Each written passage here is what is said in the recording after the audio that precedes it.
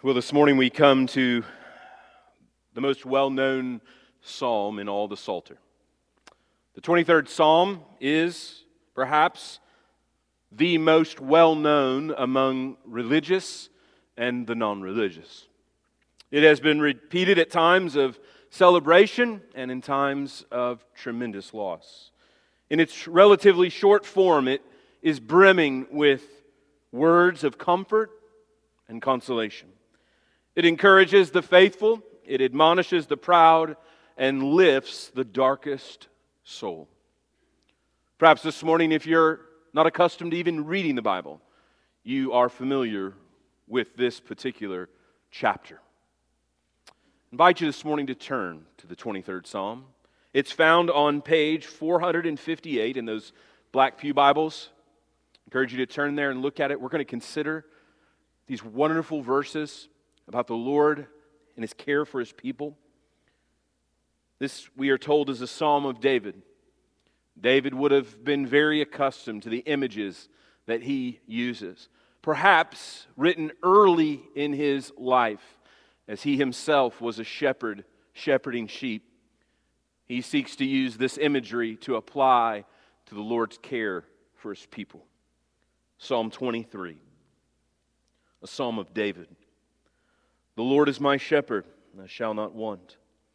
He makes me lie down in green pastures. He leads me beside still waters. He restores my soul. He leads me in paths of righteousness for His name's sake. Even though I walk through the valley of the shadow of death, I will fear no evil, for You are with me. Your rod and Your staff, they comfort me. You prepare a table before me in the presence of my enemies. You anoint my head with oil, my cup overflows. Surely goodness and mercy shall follow me all the days of my life, and I shall dwell in the house of the Lord forever. David, in this psalm, seeks to give confidence to God's people. And as Christians, we can be confident in the midst of any circumstance. We can be confident because the Lord continually cares for us. Some have identified this as a song of confidence, encourager. It is meant to lift our countenance when it's down, to encourage us when we're depressed. When our soul feels the weight of the brokenness of this world, there's a sense in which this psalm gives us a sense of clarity, light in the midst of the fog. The purpose of our time this morning, the purpose of this particular psalm, is to reflect on God's continual care for us as His people.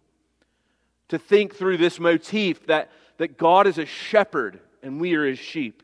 That God is a host, hosting us at a great banquet, and we are His guest. So if you take notes this morning, there's going to be 2 points that we're going to consider this morning. Number one, the Lord as shepherd. Verses 1 through 4, David pictures the Lord as a shepherd, but then changes in verses 5 and 6 from the Lord as a shepherd to the Lord as a host. Someone who's throwing a great banquet, a dinner party, and He invites us into His home where we can have communion with Him, and He provides for us and cares for us. So this morning, let's consider these two aspects of God's character. First, the Lord as shepherd. Just as a shepherd cares for his sheep, so also the Lord cares for His people by providing for them, by protecting them, by guiding them. Well, we notice a number of things, the way the Lord cares for us. Number one, He provides. David in verses 1 through 3 describes the Lord's provisions for His people. Then in verse 4, he considers how the Lord shepherds His people and protects them. Just as a shepherd would protect his sheep, so the Lord protects us when we are in danger. The Lord provides, we see in verse 1, sufficiently. Notice how David begins. The Lord is my shepherd, I shall not want. Charles Spurgeon says there's probably no other phrase in all of Scripture that is most encouraging as those words, the Lord is my shepherd. What a wonderful truth to know that if you are His sheep, friend, that He is your shepherd. Notice the personal language that David attributes to God. The Lord, the God of Israel, is my shepherd. The creator of the cosmos, my maker and creator, He's my shepherd. Surely He is yours. And the psalmist here describes the context in which the Lord provides, that when God provides, He provides sufficiently. Sufficiently. I shall not want, or in the CSB, I have no want. The picture is one of completeness. There's a sense in which we have everything we need because when God provides, He provides abundantly for our lives. But maybe you're here this morning and you have wants, you have desires. But friend, if you're a sheep, if you're one of God's people, He promises to provide for you, to care for you, to give you everything that you need. The Lord, as you cry out to Him in the midst of your loss, in the midst of your difficulty, will provide exactly what you need. And He provides it sufficiently. There will be no lack, no wanting, no desire for something more. Because the Lord provides sufficiently. But He also provides physically. He makes me lie down in green pastures. He leads me beside still waters. David here, as he is developing the imagery in our minds of a shepherd leading his sheep to green pastures where they'll feed upon the grass, begin to nourish themselves with this grass, where he will lead them beside water. Now, shepherds don't lead sheep to water. Shepherds give them water. They provide them water. They water their sheep.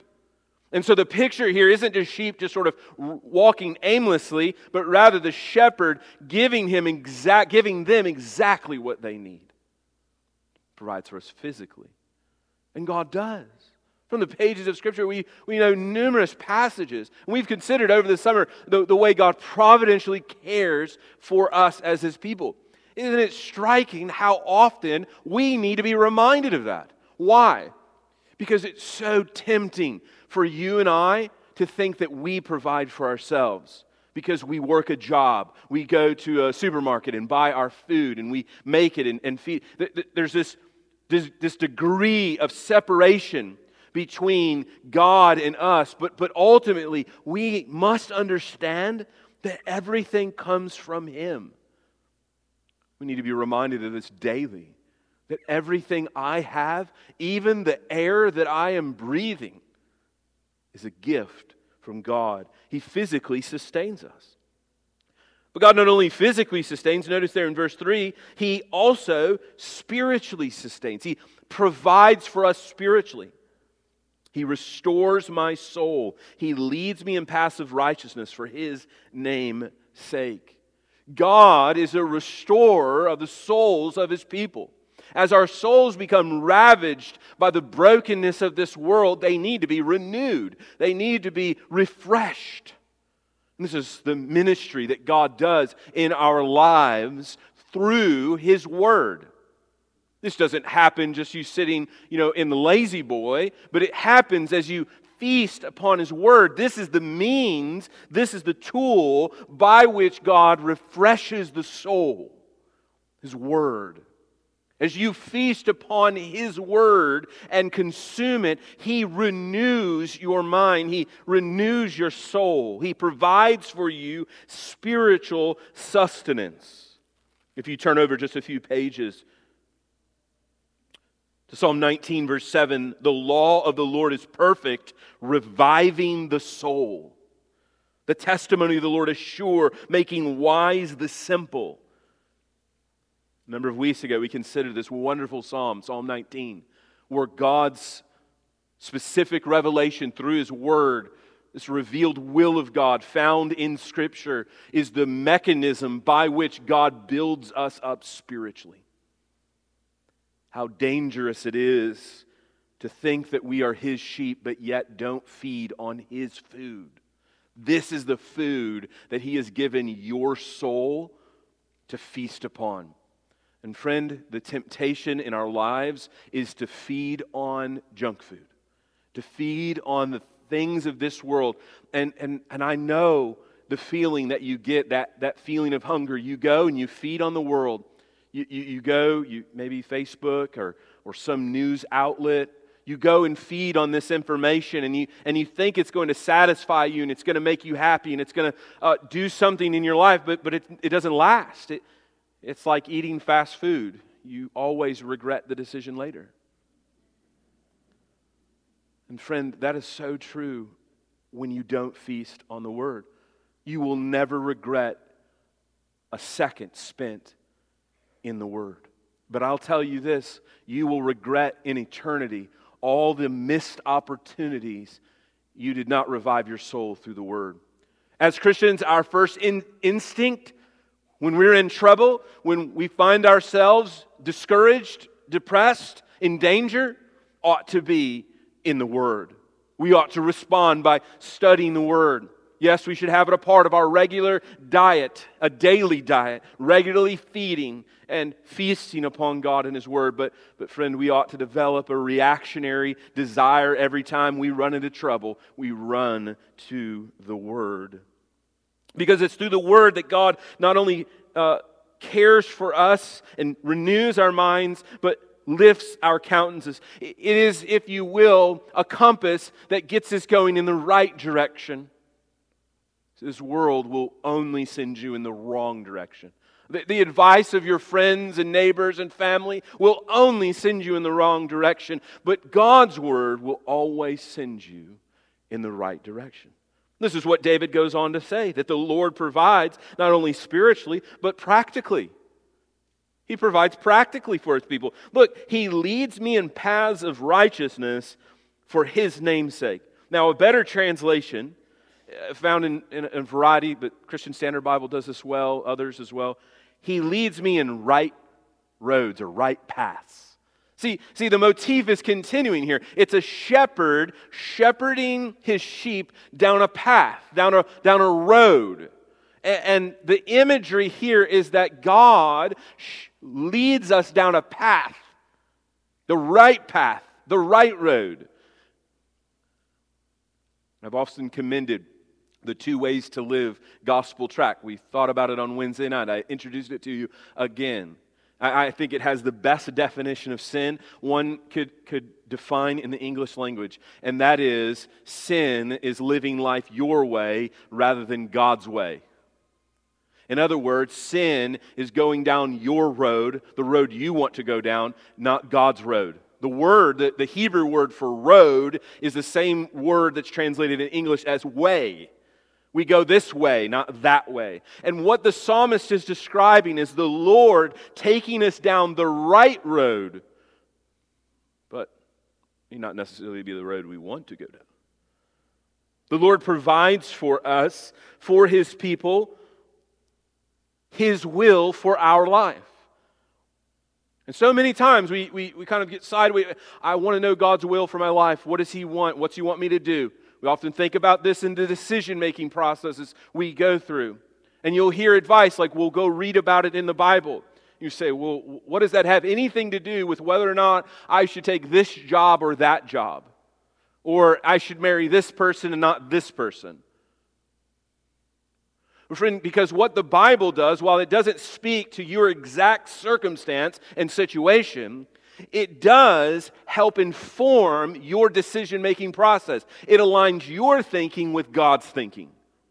It is, if you will, putting on glasses where you can see this world the way God sees this world.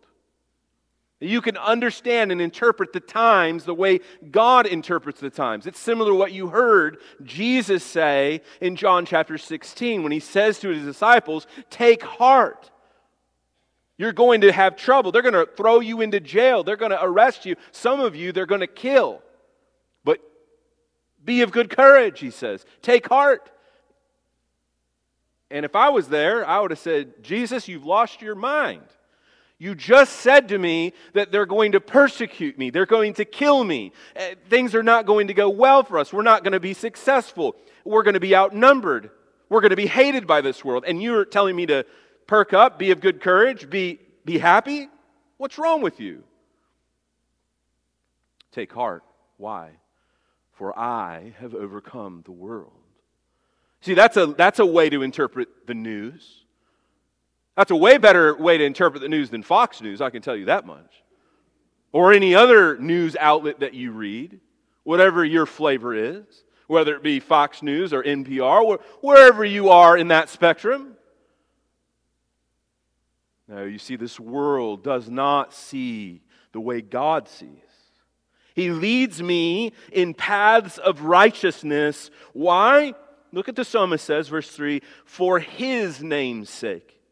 Everything that God does in your life is for His fame, to make Him famous. And friend, if you're a Christian, you know that's so true. How often you tell stories where God did this in my life. God saved me. God led me here. God did this. God did that. God did this. Right?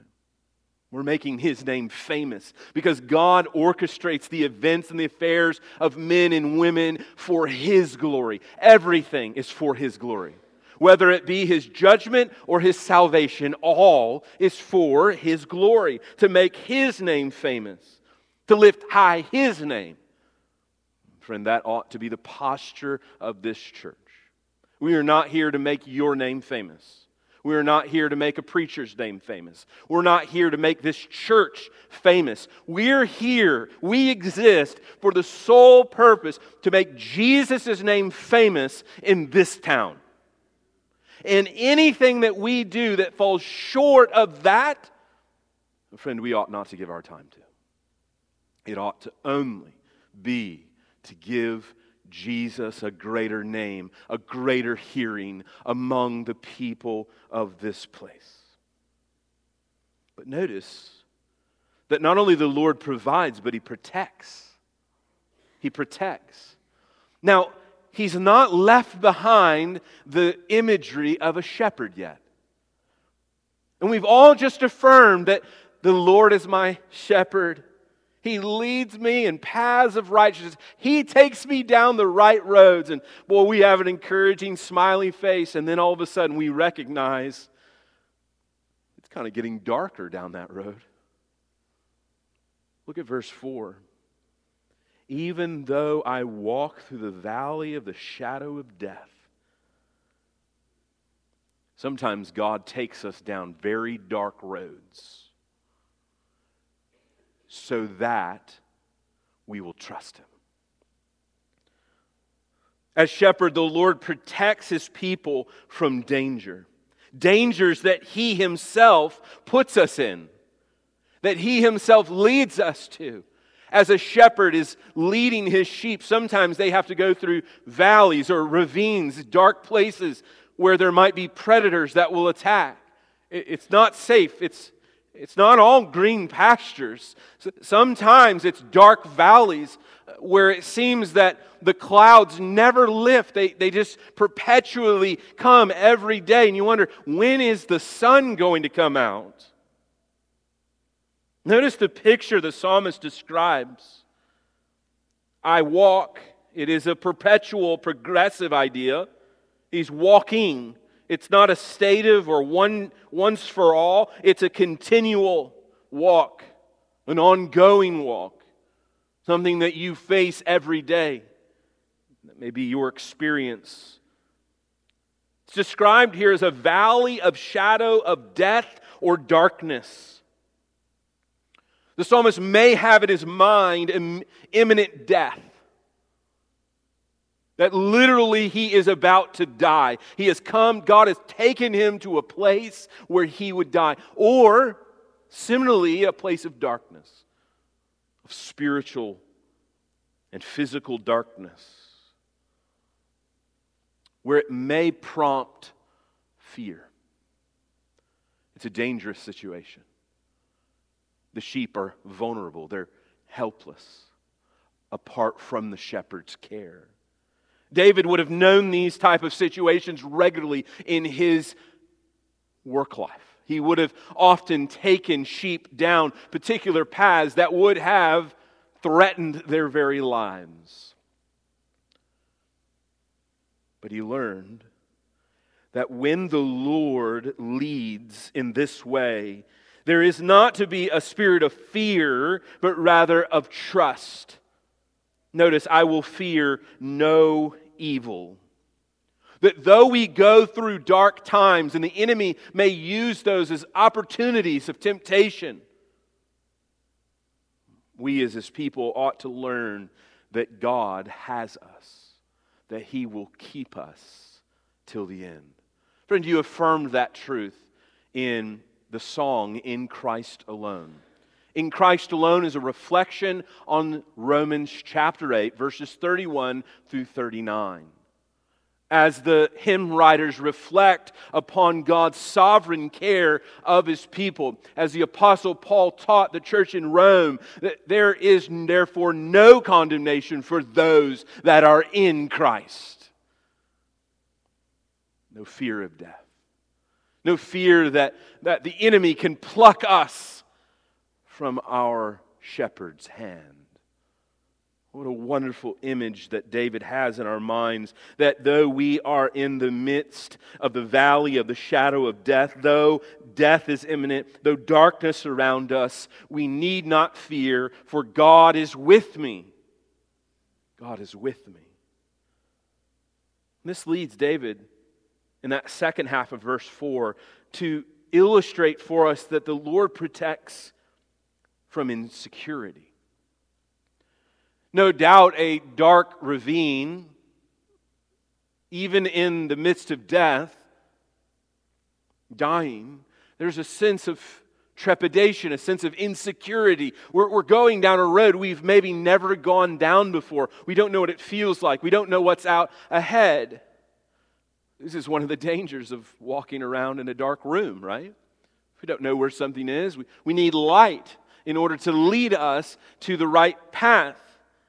Notice here in verse 4, for you are with me, your rod and your staff, they comfort me. David paints the picture of the Lord's protection by providing assurance to His sheep. He assures them, your rod and your staff, they're a comfort to me. Again, it's the image of a shepherd's staff used to not only guide, but correct. Your rod, used to discipline sheep when they're out of line. And boy, is there some sheep that need to be disciplined. But the Lord disciplines us. The author of Hebrews says that the Lord disciplines those who are His legitimate children. No one disciplines an illegitimate child, but God disciplines His people. Friends, sometimes life is hard because God is trying to awaken us from our stupor. God is disciplining us. Sometimes we go through seasons of spiritual drought in order that we might entreat the Lord all the more. Perhaps you've been or are in one of those seasons. Your rod and your staff, they comfort me. What a wonderful image he has. Why is corrective discipline a comfort? Because God loves you. Friend, He's not going to correct you if He doesn't love you. You know that's true of your own parenting. Now, sometimes we parent because we're embarrassed by our kids' behavior. But good parents don't discipline because they're embarrassed by their kids. Good parents discipline their children because they don't want them getting run over by a car. They want them to, stay alive. Because we know how kids can be. And so we discipline our children because we love them. A father who does not discipline a son, the Bible says, doesn't love his son. The Lord loves you, and therefore He disciplines you. The Lord loves you, and therefore He directs you. Friend, it is a comfort to know that God cares for us that much to call out our sin. Just this week, it was a reminder to my own soul how our sin will always come to the light. We are masters of hiding out in our sin. We like to cover it up. Nobody knows about it. But God is good. And He's so good to us in that He brings our sin to the light. In fact, Jesus says there's coming a day when every sin will be exposed.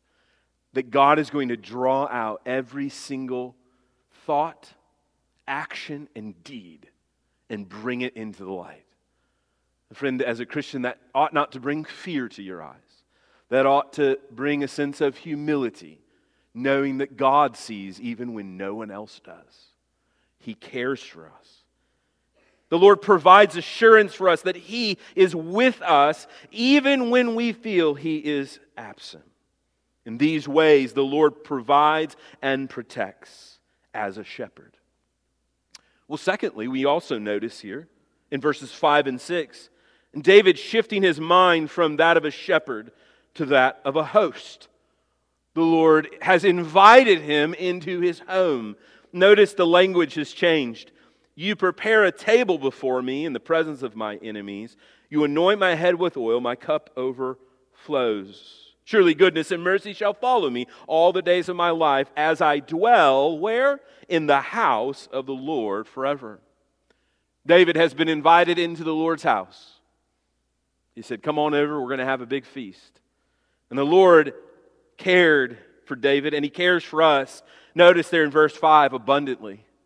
When God does something, He always goes above and beyond, doesn't He? Perhaps that's been your experience. Surely it's been mine. You prepare a table before me. David pictures the Lord setting before him a wonderful feast. Now notice the context in which this feast is being prepared. In the presence of my enemies. The enemy is outside, and David is sitting peacefully at the table. He's not eating in haste, knowing that the enemy is outside and ready to attack. But there's a sense of calm over him, a sense of security and peacefulness because of the Lord's abundant protection and care for him. A host who invites us as his guest into his home, the Lord is seen as one carefully and caring abundantly. A future victory is in David's mind as he thinks about the enemy that is outside will one day be fully and finally defeated. And of course, David had many enemies, powerful enemies. King Saul wanted to kill him. His own son tried to take his throne. David was fraught with many, many enemies. Yet the Lord gave him a sense of calm and peace because of His abundant care for him.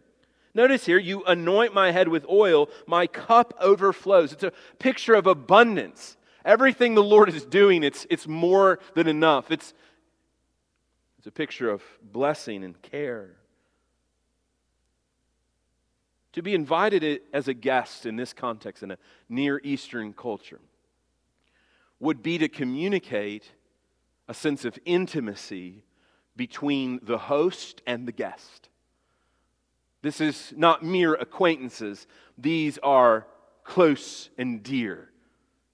Not a stranger by any stretch. David is communicating that God is intimately close to His people. And that intimacy is expressed through the invitation to come into the home. We see also the Lord cares eternally. Verse 6, surely goodness and mercy shall follow me all the days of my life. I shall dwell in the house of the Lord forever. The language that David, goodness and mercy, this again harkens back to Exodus chapter 34, verses 7 and 8, about the Lord who abounds in steadfast love, a God who is merciful and gracious to His people. David here is identifying the perpetual nature of God's care. Do you ever consider how wonderful this is, that God's care never runs out? As parents, We grow weary. As teachers, leaders, we grow tired. We get exhausted. We have to go to sleep. But God doesn't sleep. God doesn't rest. He doesn't wear out. He's long-suffering with us. Though we may wear Him down, He never wears out. God is eternal in His care for us. We can know beyond a shadow of a doubt that in 10 trillion years from now, God's love for us will have not diminished one bit. This ought to bring comfort to you, friend. There's never a moment when God's care for you will be extinguished. No matter how difficult your circumstance, no matter how dark your mind is right now in this moment, God will continue to care for you. An image of a shepherd and sheep. An image of a host and a feast. Friend, it's no wonder why Ezekiel prophesied many years later in frustration about the leaders in Israel who he describes as bad shepherds, who hurt God's people, who feasted on His people. And the Lord renewed His covenant with His people, and He says, there's coming a day when I will shepherd my people again. And I will care for them, and I will protect them, and I will provide for them. And Jesus picks up this language in John chapter 10, and He declares, I am the good shepherd. Friend, that statement that you know so well, that Jesus is the good shepherd, was not said in a vacuum. It was said to hearken back to this shepherd that David describes in Psalm 23. It is one of John's I am statements. Jesus is emphatically declaring that He is the Lord God Almighty. That He is the one true and living God. He has come from the Father. He has been sent by Him to shepherd a people. I say to you, he who does not enter by the sheepfold by the door, but climbs in another way, the man is a thief and a robber. But he who enters by the door is the shepherd of the sheep. Jesus has a people of His own possession, brothers and sisters. Like it or not, this is the image that Jesus has. That He has sheep.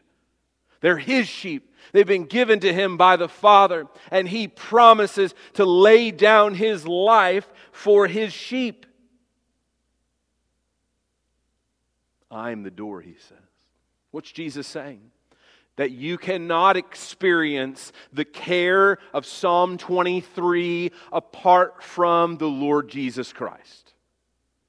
That if you want Jesus to be your shepherd, if you want this kind of protection and care in your life, well, it comes only through a surrendered life to the Lord Jesus Christ. Jesus says, all who come before me are thieves and robbers. I am the door. If anyone enters by me, he will be saved and will go in and out and find green pasture. Friend, you can only enter through Jesus. Through repentance and faith and trusting in His work. The thief comes only to kill, steal, and destroy. I came that they might have life and have it abundantly. Oh, surely goodness and mercy shall follow me all the days of my life. I am the good shepherd, Jesus says. I know my own, and my own know me. Just as the Father knows me, and I know the Father, I lay my life down for the sheep. What a wonderful picture.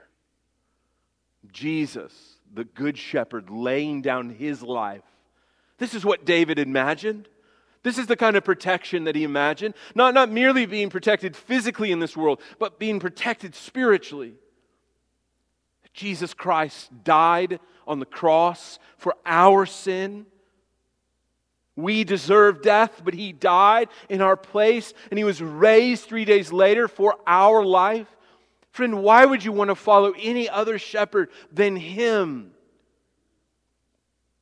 Follow Him today. Give your life to Him today. Then you can know and experience the care of the Good Shepherd and the great host. Friend, as we consider this text this morning in conclusion, do you believe that God cares for you in this way? Perhaps this morning you doubt because of the difficulty that you currently are in, that God no longer cares for you. Friend, I pray that you would find a sense of assurance and confidence to know that God will not leave you nor forsake you. That He has brought you to this valley of darkness, that His name might be made famous in your life as you tell the story of Psalm 23. As you become a living testimony to the care and protection and provision the Lord has for you. Let's pray. Father, Father, we pray this morning as we conclude and think through this text, we pray that you would help us to trust you. Holy Spirit, we pray that you would bring about conviction of sin in our life, that the proud would be admonished, we pray. Father, those that gather here this morning that are discouraged or broken down by the hardships of life might be lifted up through this truth that you are our shepherd, that you care for